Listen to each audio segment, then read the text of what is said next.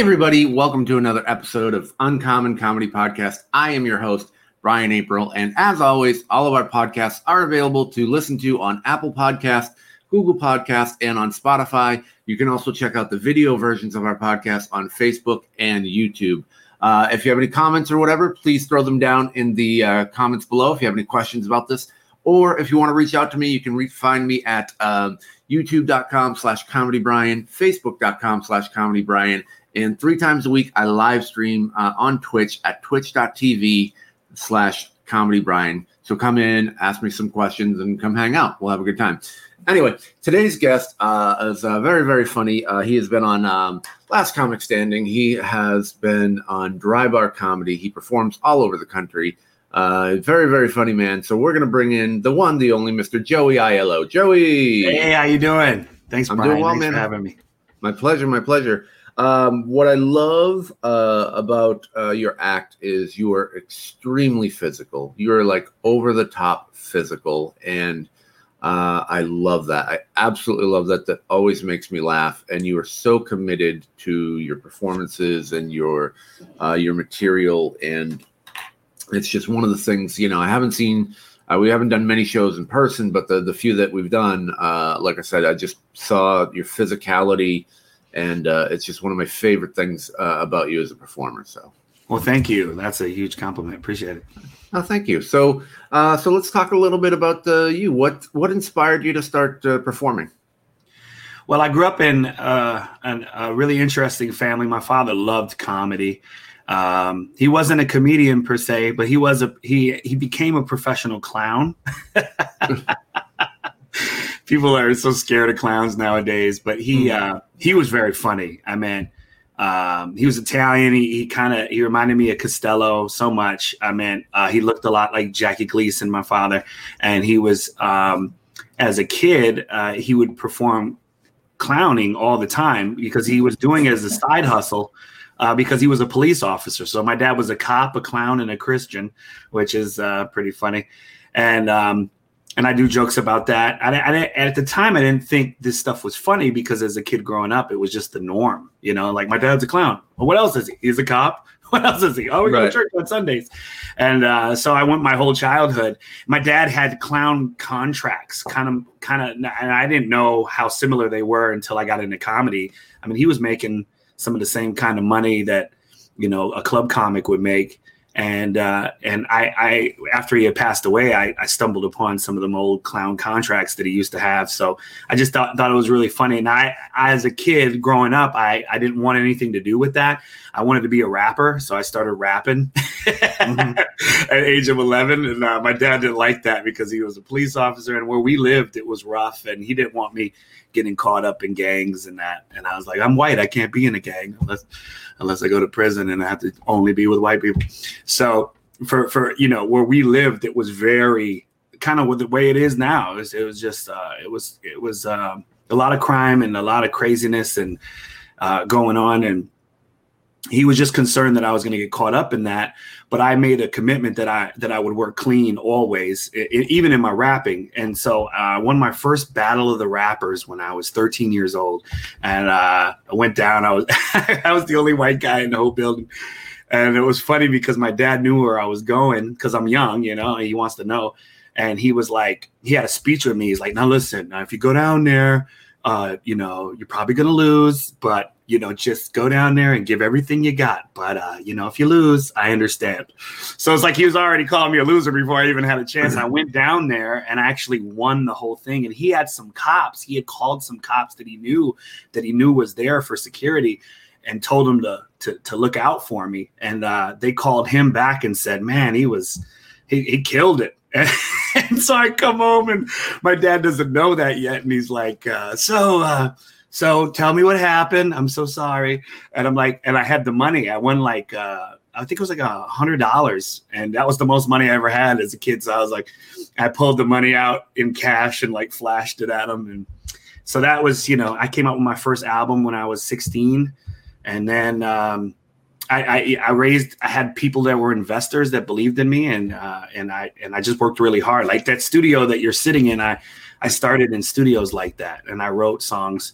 Then at about 21, I had a massive stroke, and I had to learn to walk again and talk again. It came out of nowhere. I collapsed and cracked my head open on a railing, and I was rushed to the hospital, and the doctor said, you have a rare disease, and you'll never perform again. And I was blown away. And I was just graduated high school, and my dad's like, give us another prognosis, please. There's got to be another answer. And so finally, I'm trying to recover from my thing. I was put on medicine called Diamox, and it made my eyes shut, and I was sensitive to light. And so one day I was sitting in the basement, and this commercial came on for radio, television, marketing. And I was like, oh man, I want to do that. And I didn't know where it was, and it happened to be in Minnesota. So I picked up the phone, called them, I applied, I got accepted, and I moved to Minnesota against my doctor's wishes. They said, "Man, you're too weak to go up there, and it's cold. Cold weather induces an attack." I ended up in the hospital 18 times my first year when I went to Minnesota, and I went to go to college. I'd never been to Minnesota. I didn't know anything about Minnesota. And I went there, and I met this music group. I joined them. I wrote 5 songs on their album. It was a gospel album, and Cynthia Johnson was on that album. She's the original singer of Funky Town. Won't You Take Me To? And she was on that album, and Sarah Groves was on that album. And that came out in 2001, right before September 11th. And my rap album, I spent a year in the studio writing that. That came out that same year. And then 9/11 happens, and it was kind of like what's happening now in COVID. Like everything just changed for me. I couldn't get a booking, and I was just like, I don't know what to do. And when I was in college, this kid wanted to try comedy. And so we went to watch him at a comedy club, and he was all right. And when I was at the club, I never thought in a million years that I'd be doing comedy. And then fast forward to, I had this girlfriend, and I thought they wanted me, my band. I was going to put my band back together because I was on my way out of music because it was just too hard on me physically. And this promoter was looking for comics, but I thought she wanted me to do like rap or something. I didn't know. And so she put me on the bill as a comedian. And I was like, I'm not a comedian, I'm a rapper. And she goes, well, just try it. So I tried it, and it was actually it was just addicting. I mean, I wrote, so I was a songwriter at 11, so I was writing songs. So then once I realized I was on this as a comedian, I'm like, well, I don't know anything about comedy. So I just started thinking of things that I thought was funny, writing them the way I would write a song. And then I got up and performed, and it was successful. And then Darren Strebler, you know who that is. Brian Duncan was this Christian singer, and he was looking for somebody to replace. Darren had canceled, and he wanted somebody to do the headline spot. and the lady who booked me for my first show ever, she gives me the audition, and Brian Duncan is like, "Is $500 okay for 30 minutes?" This is my second time doing comedy. And I was so broke. I'm like, yes, that's great. And so I just started writing, and I bombed that show. That was rough. And that was a wake up call. Like I realized I don't have 30 minutes, and I need to take, well, I'm brand new. You don't have 30 minutes in your second show ever. Right. That's crazy. Exactly. What a thought. Right. But it's what people think, right? They come over from a different art form, and they're like, oh, it's gotta be similar to this. And that was my wake up call. Like, it's got nothing. So I cracked open the city pages in Minneapolis, and I'm looking for, because I had talked to somebody. I think I reached out to Darren, and he said, well, just go to an open mic, man, because he's from that scene. And I was like, okay. So I opened up an open mic, and it's a jazz night with Isaac Whitty. And I remember this is my first venture into an open mic scene, but it isn't. It's his show, and he's at a jazz club. And I walk in, and Isaac's on stage, and he's counting like the count. He's like, one person leaving. And people are literally leaving his show. I remember I come up to him, and I go, is that the way you do comedy? And he goes, nah, I just wanted a free meal. Because if you really want to learn how to do comedy, go to these open mics and try it out and keep working on it. So that's what I did. I started hitting up 3 open mics every night. And I took the work ethic that I had in writing and in studios and producing my albums, and I just happened to be in like one of the really good comedy scenes. Minneapolis is amazing. And at that time, I mean, the class that was there was Pete Lee, Tracy Ashley, Shelby Oregon, and so I'm the new guy. And I don't get to hang out with those, but I get to watch them, and I'm watching them in their Nick Swartzen and it's coming to town. And it's just like, wow, because they're all from that area. So a guy who was Mike Brody was, I think it was the first night I went. I would just go watch, and I was just trying to figure out, well, what's my style? I don't want to be these guys, because that's the way I was in rap music. I'm trying to be original. I'm not trying to copy somebody, but I need to find what my voice is. And I remember I had the open mic list at the Acme Comedy Club, and I'm just trying, because some of the guys didn't speak to me. They didn't speak to my style. They were really dry, because we're in the North, And I remember I circled the guys' names that I liked, and when I read them back, it was Rocky Barini, Joe Cocazello, Nicholas Anthony, like all Italian guys. Yeah, exactly. And it was just what I knew, And I don't look Italian because I'm mixed, but I grew up around that, and I was away from home, and I was away from my parents and all that, and this was my new home, and I just got immersed in it, and I took it really serious. And in the first year, they had the Last Comic Standing auditions, and I auditioned and made it on the first. I made it to semifinals on that first year. That was I think season 5. Then came back the next year and made it through like the first round on season 6. But I didn't have an invite. I wasn't right. You weren't picked by the producers beforehand. I was in the line. I spent like almost 3 days standing out in the cold, and I watched all the comics walk past me. And it was me and Nicholas Anthony and another guy I don't know from Iowa. We were the only 3 that made it out of the line in the cut line, Yeah, because a lot of people don't realize that on these type of shows, you are pre-selected by producers, and you go through a casting process beforehand. And when they have these giant cattle calls, it's generally for B-roll, and they don't necessarily, like you said, pull people out of the line. They generally already have that, and it's just for footage. So it's rare that someone gets pulled from the line to be on the show. So yeah, and so I mean, it was surreal. And then these new comics became family. I started doing runs with them, and just going to the comedy club every night.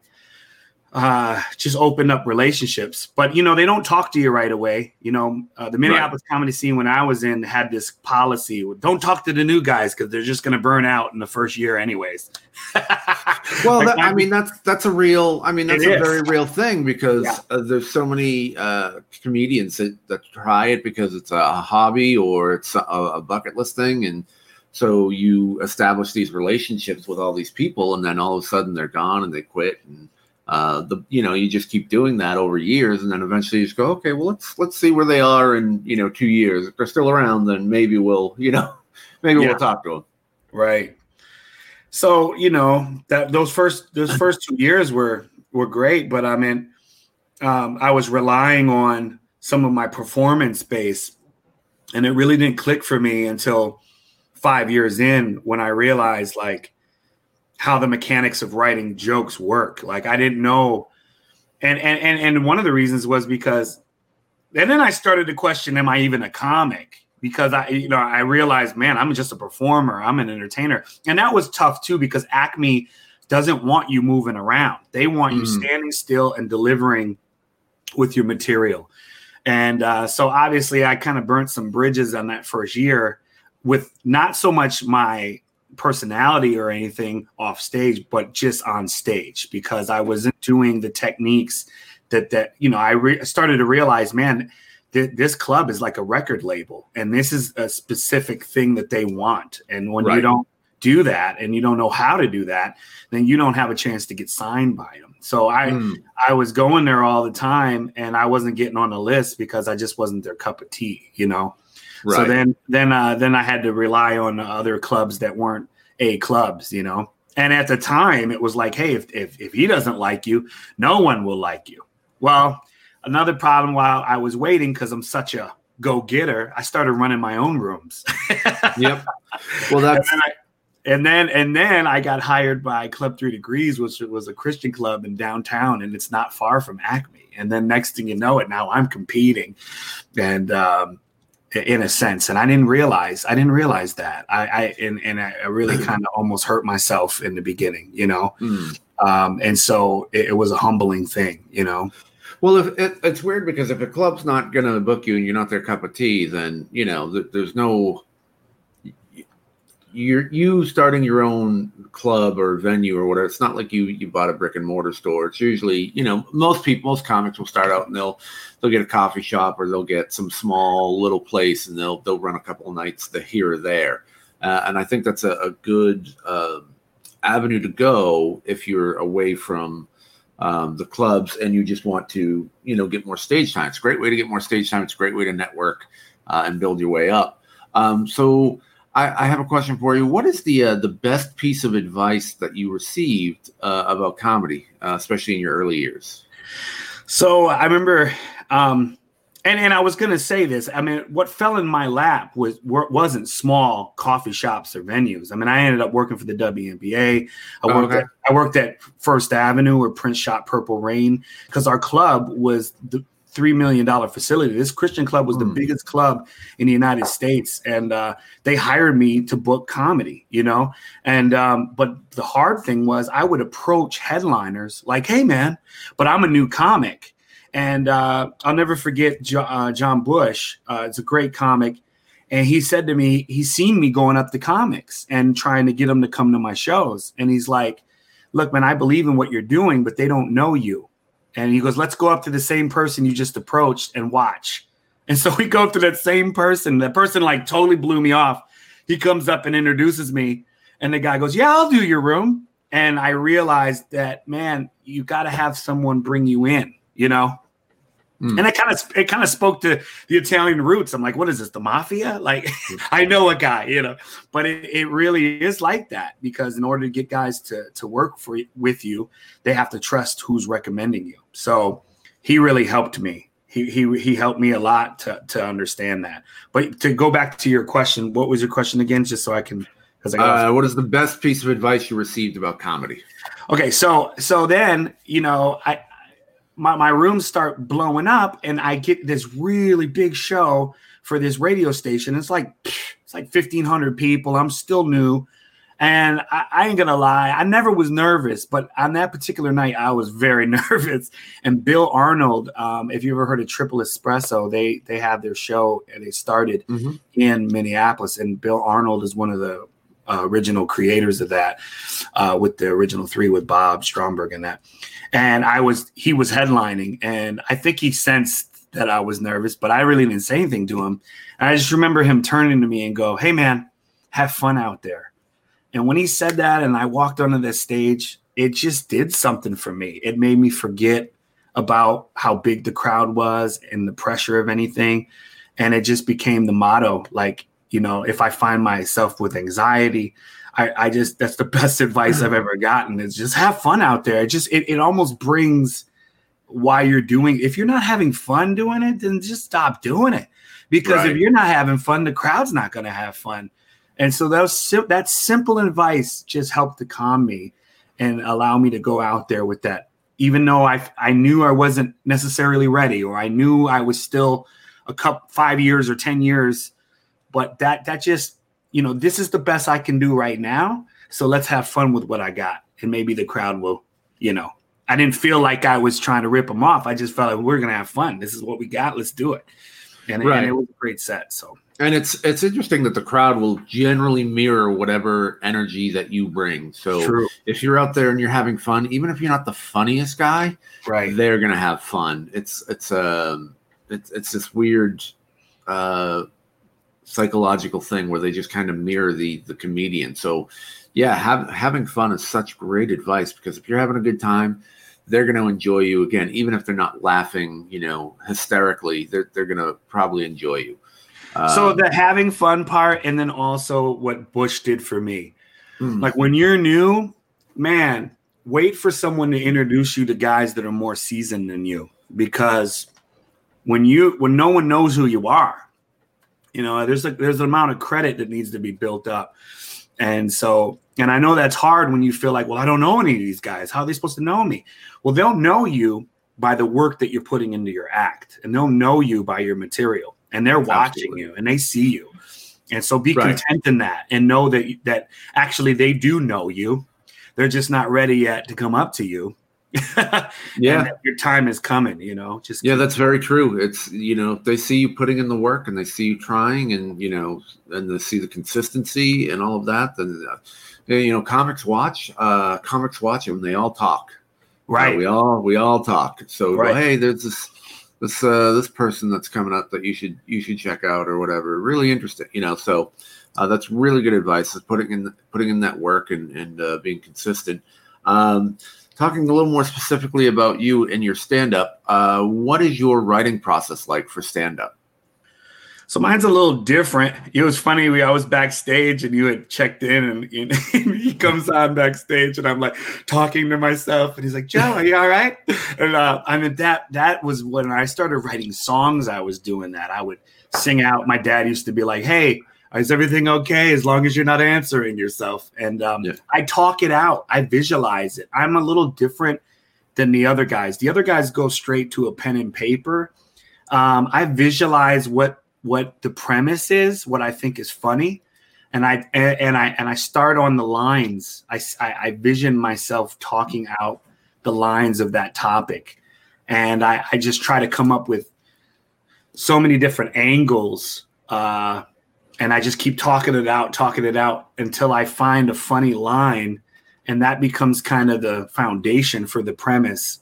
And then I start to do kind of what I did in rap. A lot of people have a false sense of rap. The stereotype of rap is that everything has to rhyme, and that's not true.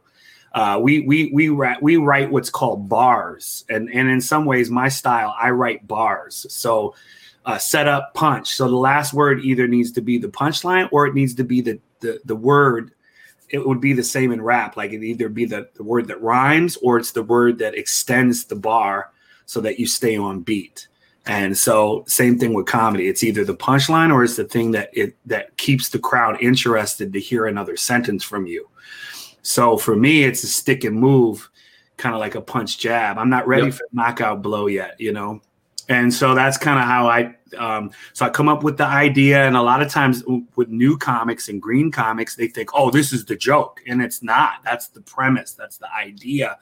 Now you need to fill it in with the punchlines and the talking points and the setups and being able to paint, because I'm a visionary, because I'm a creative type. That's why I don't like to go straight to the paper. I like to go in my mind. And I like to kind of think what the audience is thinking and how I can kind of misdirect them visually, because that's just the way I am, So I don't know if that makes sense or that's good advice. But well, it's all about, and I think this is the most important thing for comedians, and even for people who are not comedians, but in regards to other aspects, it's finding what works for you. So there are some people I know that can sit down and have to sit down and write it out by hand. There are some people that are content to write it out like on a computer, by email. I'm more of a talker. So I like to say it out loud first before I write anything down, because I naturally start to edit and shape and do things and get the marbles out of my mouth. And then after I do that like 10 times, then I can put it down on paper and do it. So I'm much more like similar to you. I like to say it out loud. It comes from, all of my stuff tends to come from emotion.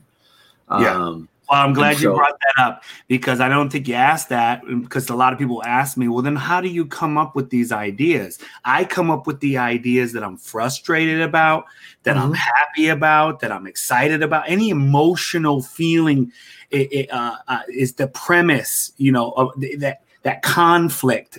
That for me, that's the starting point. Like this has potential to be good material, because it stokes either an emotion in me or an emotion in other people, and so that's going to catch people's attention the minute I get on it. And then I could just kind of, weave and go and write it the way I want to write it. But yeah, I always start with emotions, or what I call conflict. And then the release is the funny part, Right. Well, I mean, because if there's no emotion, if you don't care about it emotionally, then why is the audience? Exactly. Right. Exactly. So, if because people, what some people don't realize too, is that we say the same joke over and over and over and over and over again, night after night after night. It's not just going up and talking about what happened that day. Right. That's not how it works. Right. I would say for 99% of the comics, 99.9% of the comics, that's not how it works. And so if you write a joke that you don't care about and you have to say it,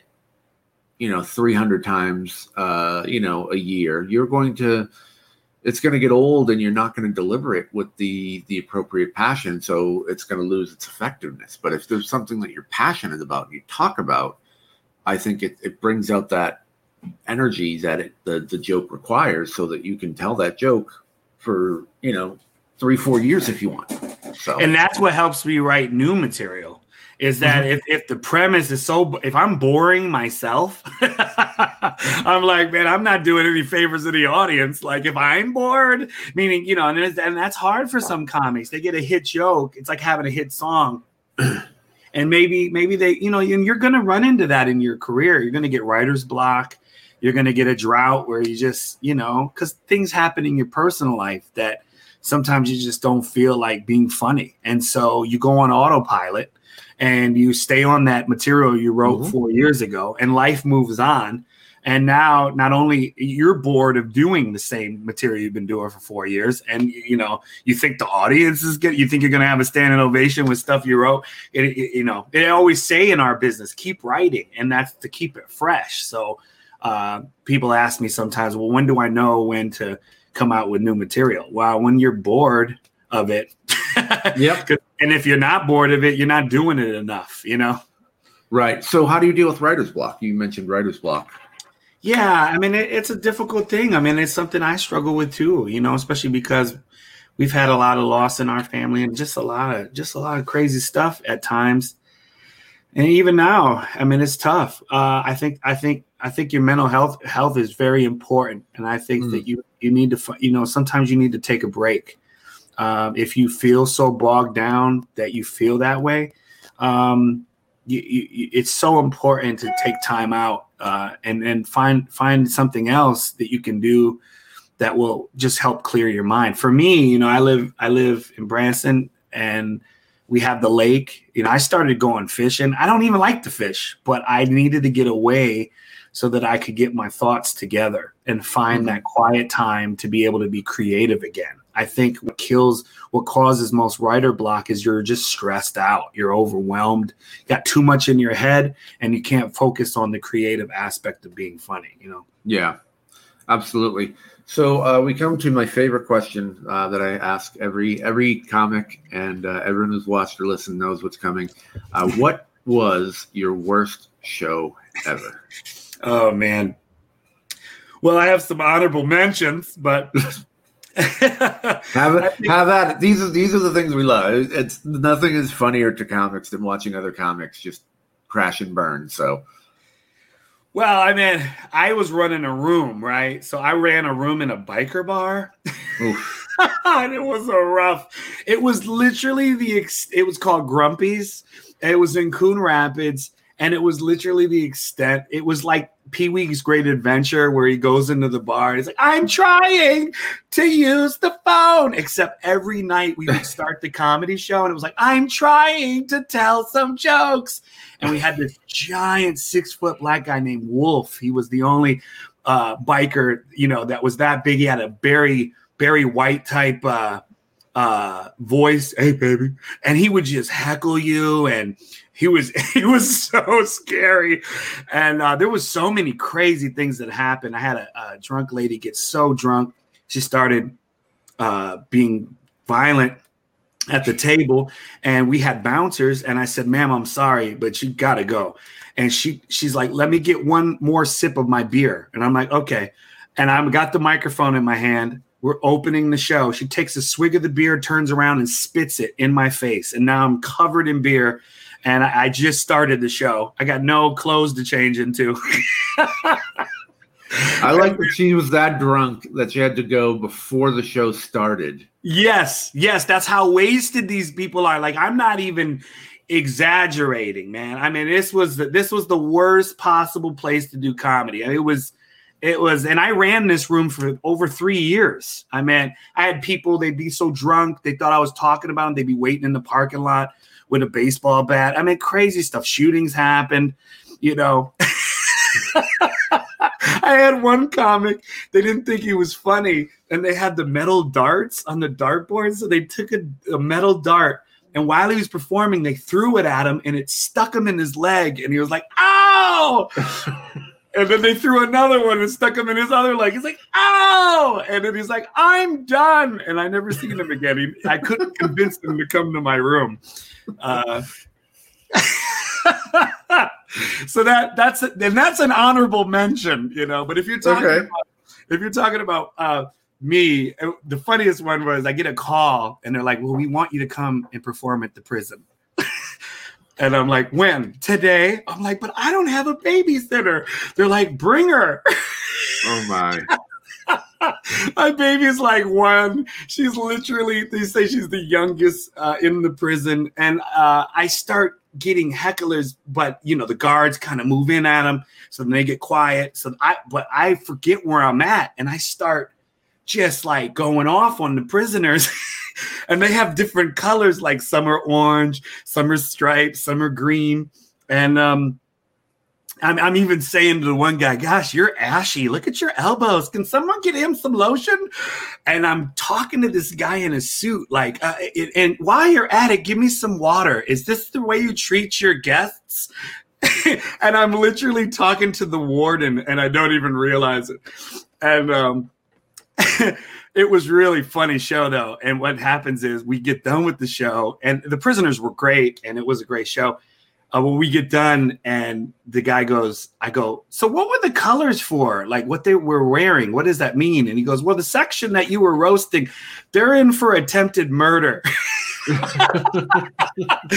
what was so funny is that one of the prisoners comes up to me and goes, bro, I used to come every week to your comedy show out there in Coon Rapids. And he was one of the orange suits in the attempted murder group. So I thought that was so funny. And I'm like, well, I'm glad you're a fan, you know. So yeah, there was that one. But the worst one was actually at a church. Really? Yeah, it was up in Superior, Wisconsin. And they were giving out free corn. And it's like everybody showed up for this free corn giveaway. Like they were roasting corn. And it was in the summertime. It's an outdoor event. So it's like the adults brought their kids with. And they're like, get away from me. I'm eating free corn, you know, and right. They don't want they want their kids to go, get up there. That's where the comedy show is going to be. And so they're standing like a field away from me. Any potential adult is like a field away. And the guy who goes to introduce me goes, okay, guys and gals, it's time for comedy. Come on, kids. Come up to the front. I got nobody to bounce any material off of. And I got newborns crawling on my shoes while I'm trying to do a hour set. I'm headlining this. I had no openers. I had nothing. And that was brutal, man. That was probably the worst, hour I've ever had to do.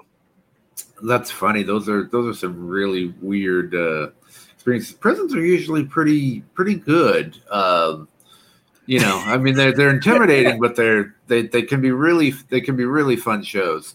So is that the weirdest place? The prison, is that the weirdest place you ever performed? No, the weirdest was a barn. A barn, okay. Yeah. The one barn was awesome. I got a picture of it. It was like they redecorated it, and it just was a really cool vibe. And they had a bar in there, and it was awesome. And that was a great gig. But I also did 4-H, and that had the animals in there. And it was like kind of like a county fair, and I'm performing in their stall. It just smelled so bad that I was having a hard time finishing my set. But that was weird, But no, I've done some what we call hell gigs. Yeah. And, oh yeah. Yeah. I think that's, I wanted to raise the bar when I started.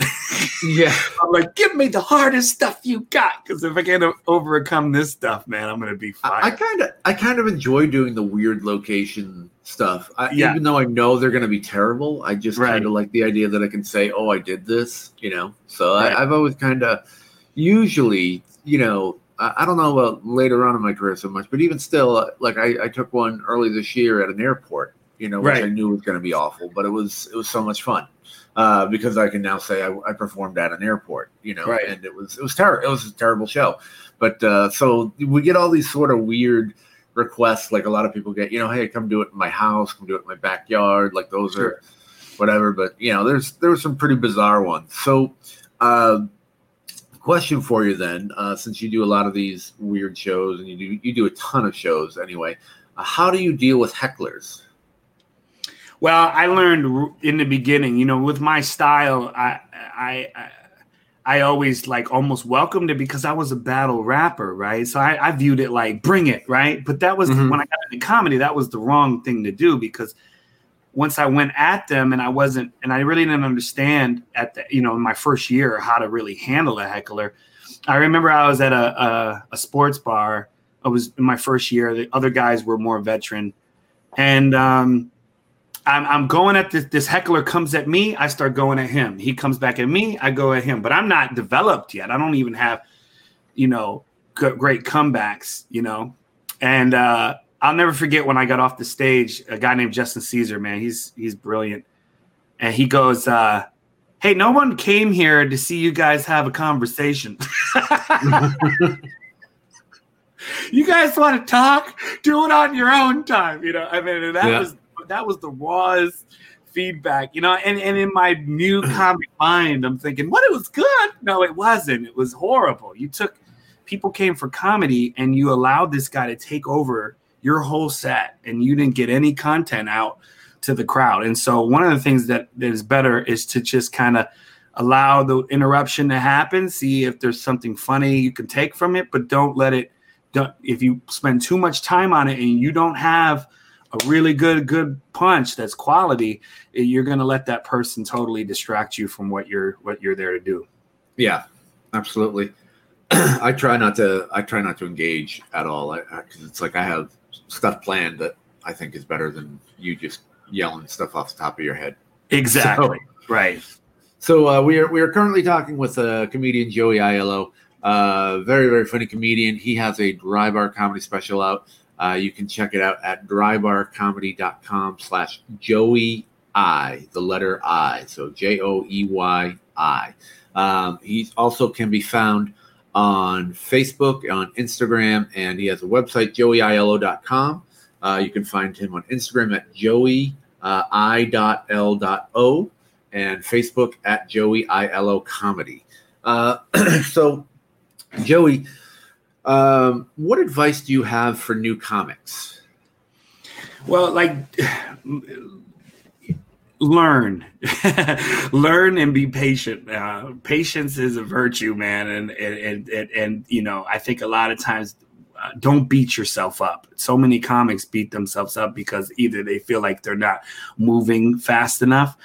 Enjoy the process. Again, that's almost the same thing as have fun on stage, but also just enjoy the process. I mean, comedy, especially if you have the talent and you feel like you're good, because there's some guys that feel like, man, I'm funny and I'm funnier than that guy. Well, if you feel that way, then put in the work. And if you really are funny, your time is going to come. So be content in that, be patient in that, and get reps. There's just so many new guys not putting in reps. It's like complaining that you're not losing weight and you're not working out. You got to work out. And so don't jump ahead. Don't go straight to headliner and you're in your first year. Work your way up the way it's supposed to go. MC, feature, headliner. We got guys that start in their first year and they've only been doing it 4 years or whatever, and now they're a headliner. Come on, be honest with yourself. Put in the work and let other people graduate you. Don't graduate yourself. I always one of the things I always say, and it's along that vein, is be the best be the best comic there is at the level you're at. There you go. If you're an open micer, be the best open micer. Right. You know, if you bump up to host, be the best host, so that if I start a new show or you start a new show or someone needs a show and they go, man, this first show needs to be amazing. Who is the best? You know, who's the best host in the city? Well, that's just it. You know, stay in your lane. You know, I mean, I book shows, right? I'm looking for the MC to be an MC. I need somebody that can make announcements and can move in between, take them from zero, to get them warmed up, and then just and introduce the next guy. You know, don't go over your time. Don't act like you're a headliner when you're not. Don't act like a feature when you're not. And then if you are a feature, you're not the headliner. So warm up, do that 30-minute spot. Don't try to, check with the headliner, see what kind of material he's doing, so that you're not trying to because, another thing is don't burn bridges in this business, because you can never go back across. And, I know I have, and I might have done it not even knowing I did it, but it will take you years to heal those bridges. So, and every bridge is vital, especially now. Absolutely. You need every bridge you can cross, because, it's got. Yeah. Would you say that's one of the biggest mistakes that the comics can make? Very much so. Yeah. Very much. And sometimes you'll burn a bridge because of your ignorance. Meaning, I can't blame you, because maybe it's not your fault. I mean, that's the hard thing about comedy. When you went to go sign up, no one would tell me where to sign up, because they wanted me to figure that out. Well, how was I supposed to know I ticked you off? I didn't know. So that's why I say, don't beat yourself up. Just learn. You know what I'm saying? Find where you feel you can make an impact, and then when you get those opportunities, do what they're asking you to do. And when you're consistent in that, you'll graduate to the next step. Absolutely. One of the things that we share in common, and I didn't put this down as a question, is we have both spent some time in Branson, Missouri as performers. Yeah. And for those, they always say, don't mention that outside. Yeah. No, but people go, whenever I talk about Branson, I go, oh yeah, I spent, a year in Branson, or, 3 months or summer or whatever in Branson. It makes it sound like I'm doing prison. Yeah. Yeah. So for those who have no idea what Branson is or what it is like, can you just give us a little bit of an overview of what Branson is like? Well, I talk about it a little bit in my Dry Bar special. It's like Vegas without the casinos. You got tribute artists. You got a lot of Elvis Presleys. It's funny, when I was a kid, one of my favorite cartoons was Bugs Bunny. And it was the one where they sing, spin your partner round and round. And then he unplugged it and he starts making, hit him in the thing. And what's funny is I was watching that the other day. It was on my YouTube. And it says vacation in the Ozarks. And there's the map. This is from like the 1940s. And it shows the Missouri and Arkansas border and Bugs Bunny where he's located. And he's basically where we're at. And so this Martin and McCoy character, I mean, so you're surrounded by hillbillies. You're surrounded by Elvises, Johnny Cashes. You got lots of magicians. And then you got comics, but these comics are not comics. They're stealing people's material. They're hacky as all get out. And that's why bookers are like, don't say you're from Branson, Missouri, because now they think you're a hack. Well, I came from a great stand-up scene, did well. That's where I started. Then I came to Hackville. But I realized, man, there's beautiful theaters here, and who cares what they're doing? I did have my own show. I had my own dinner show. I was with Mel Tillis's backup singers, which was weird because I hate country, but it was awesome because I got to experience, and they let me do my act. The girls really believed in me, and they let me do my stand-up, and I was successful, except I wanted to go on the road, and I couldn't keep up with their schedule, so I had to step down. But I left good standings with them, and we live here. I got 2 kids and a wife, and we're still here. And then Westgate took a liking to me, and they gave me a full-time job, and so I perform for the tourists. And so to me, it's my open mic. It's where I get to develop and continue. Mm-hmm. So with this COVID affecting everything, well, we're in the summer. We're still in our so we get tourists. They'll check in on Monday and they'll leave on Friday. And then the new ones come in on Friday and they leave on Monday. So every time I make an appearance at Westgate, every week I got a new batch of tourists from all over the country. And to me, that's a better open mic than a room full of comics. Absolutely. Oh, absolutely. It's a great place to that's a great situation to develop material and all of that. And Branson will harden you. It'll make your act. It'll toughen you up. It'll make you bulletproof. It's I did 3 months there, and I was in a theater that sat 400 people, and the biggest crowd we had was 36 on free ticket night. Yeah. On average, it was single digits. So you do an hour to single digits every 6 nights a week. You're gonna be okay performing for single digits, once in a while out, elsewhere. So and the reason for that was that the Branson they have a standard on how long their programs are. So most shows were 2 hours, and the least amount they want their shows to go, because they high ticket sell them, man. I mean, some of these shows are like $40. Yeah. So they can't have a show less than 90 minutes. So when I first came here, I was expected to do a 90-minute show, and it was just me. And I'm like, man, I mean, I could do an hour, but man, I mean, like you said, there'd be times I'd have 40. And one time I had 2 people, but they paid like $27, whatever it was.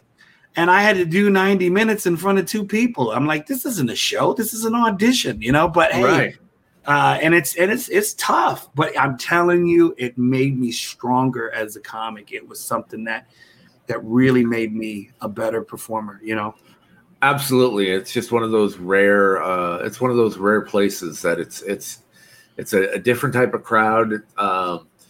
The pre-established, like you said, it's Hackville as far as the general type, of comedy that is there. So when you come in with a different style of comedy, people aren't necessarily sure of it at the beginning. And so it definitely, it was definitely work, and it's definitely, a tough place. Plus, the crazy Elvis impersonators who aspire to be Tony Roy. And if for those of you saying who's Tony Roy, you were correct.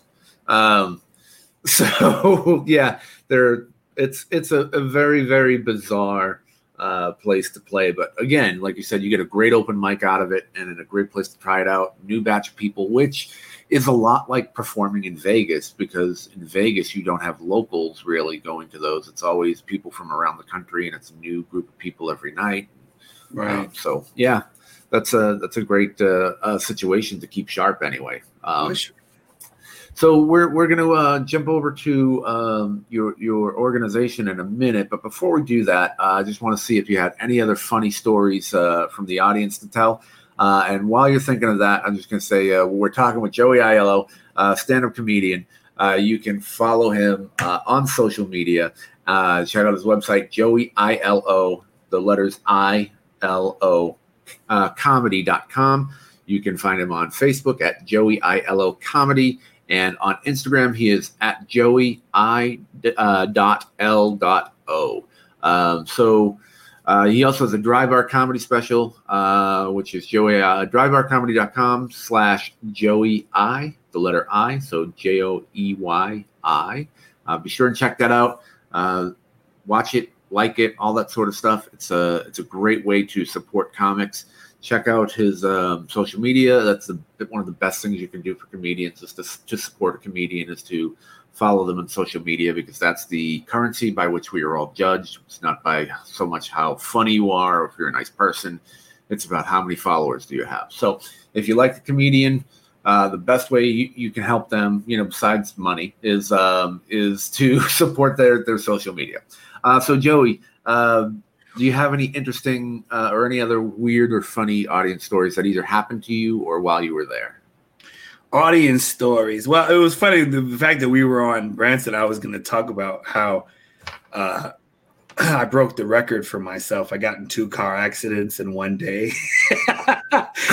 And, and it's really not an audience story, but the group that saved me here in Branson after I got here and realized, oh my gosh, this is Hackville. How am I going to survive here with 2 people on this week? And then I got 40 people on this week. Like the money, we get here and I'm literally basically lost my job within 6 months. And now I'm looking for, and we have to do this thing. You did it when you were here. You go to different breakfast nooks and you promote your show, and you go to resorts and you do what's called a teaser. And that's for the tourists because they just got in town and they want to know what's in town so they can go to it. And you need those tourists to come to your show because that will be your money once they come, if they come. And how they come. If they buy at the box office, more money. If they buy through someone else, you get $1. So this is your opportunity to promote. Now, what Branson doesn't realize, this is basically a showcase to what I was used to in comedy. So I thought this was very important. Even though I don't get paid, I'm basically auditioning. I don't like the people I'm working for, but I'm like, hey, man, I could have a chance. Someone else sees me and maybe they'll want me. Because I don't know what's in this town. So I go to the first teaser, and you're trying to beat everybody to the teaser because there's 10 other artists. And whoever. Well, if I could just jump in, the teasers, because Branson is a big timeshare place as well. So what some of them would do is they would have their timeshare people come in, and then it was this giant, basically, like you said, open mic night for all of the shows, so people could come in and sing songs or whatever, give people a flavor.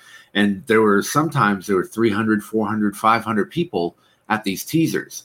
So for me as a comedian, I looked forward to them because even though it was 5 minutes, it was 5 minutes of great laughter as opposed to 3 people. So I'm sorry, please.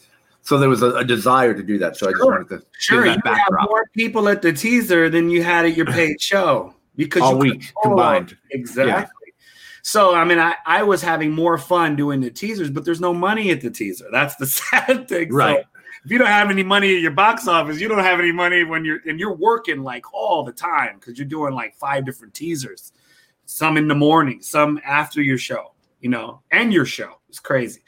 So I go to Wyndham and you're trying to beat because you're working so much that, you don't want to have to wait around at the teaser once you get there to watch 5 other people perform before you get a chance. It's like going to an open mic and having to wait for 10 guys, Right. So the minute you get there, you run. If you see another artist, you're running. It's funny.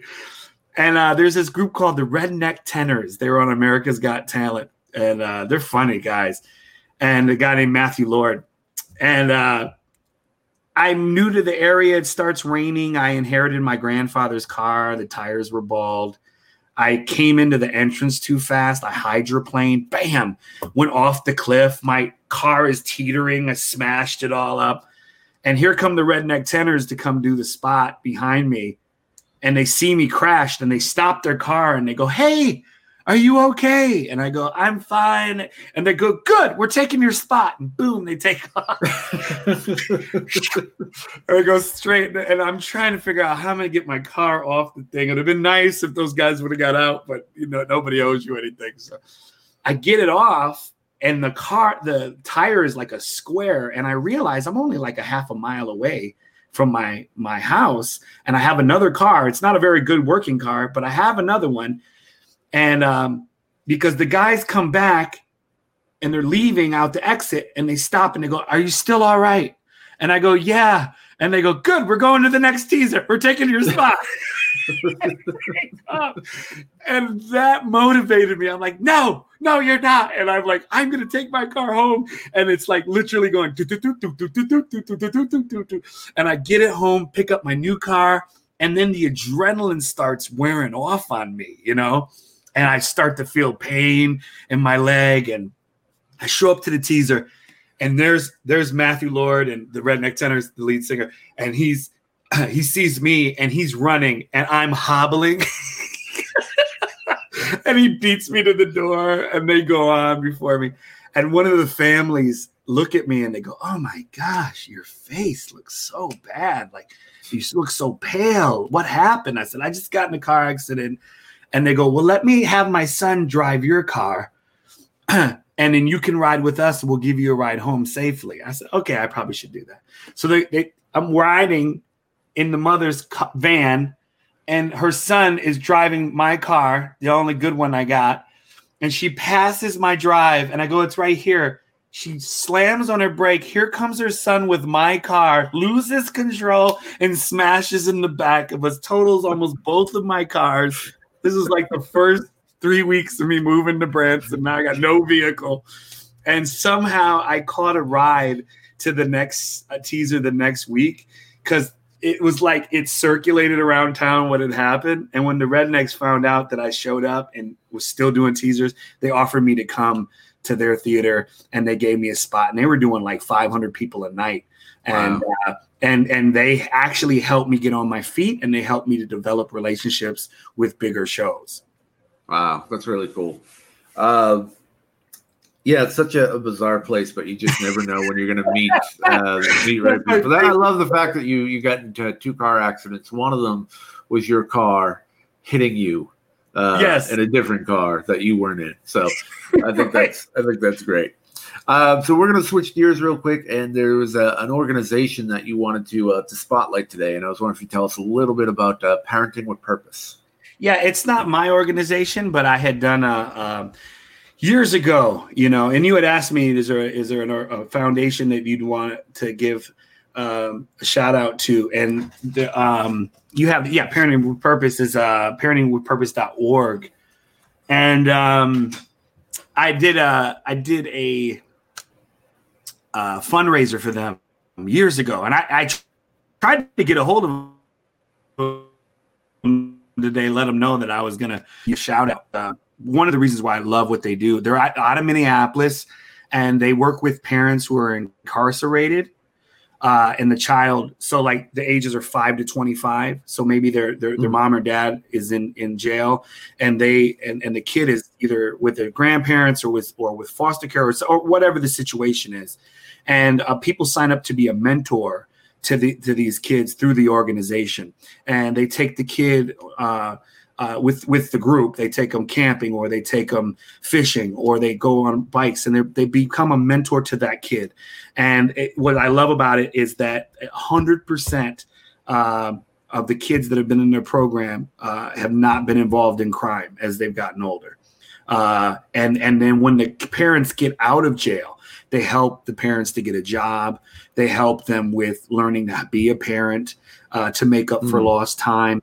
And they really bridge that gap through the trauma of that, and to make sure that they can become a family, and that they can grow regardless of what you've done in the past or whatever. They help to heal not only the parent, but also the kid, so that he doesn't grow up. And I love it, man. I think it's one of the cool. I wish there was more organizations, but they're out of Minneapolis, and look them up, man. Donate to them, especially right now. They need it. And there's such a need there, just for that's why parents are so important in the home, and sometimes they're taken out of the home for reasons, that might be theirs or whatever. It doesn't matter. What the kid gets lost in it and ends up growing up to be bitter. And, and if I never had a mentor, I had a great father, but I also had a mentor, and he was a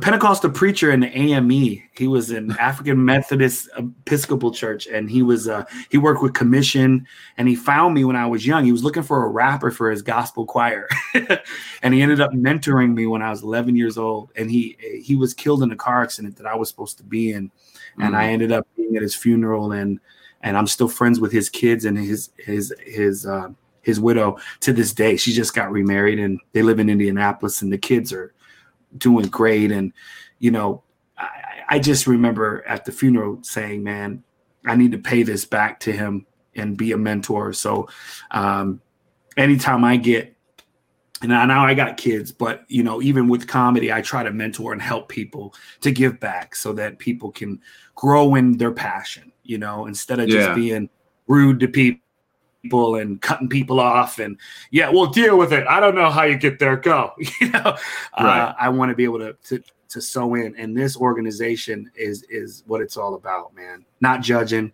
but just loving and wanting people to grow. And it's just a cool organization. They help with like groceries and, you know, they help all the way. They take their donations and really help these people transition. So. Wow. Yeah, that's amazing. It sounds like an amazing organization, and I think everyone should definitely check it out. Parentingwithpurpose.org. That's parentingwithpurpose.org. I want to say thank you to our viewers and our listeners, and we'll say a big thank you to Joey I.L.O as well for coming by and spending some time with us, telling us your story and giving us some insights and spotlighting an amazing organization. And I look forward to hopefully getting together with you sometime soon-ish, whenever this all blows over, and we'll see you again, my friend. All right. Thanks for having me, man. Appreciate it. My pleasure, and we'll talk to you soon. Yeah. Take care.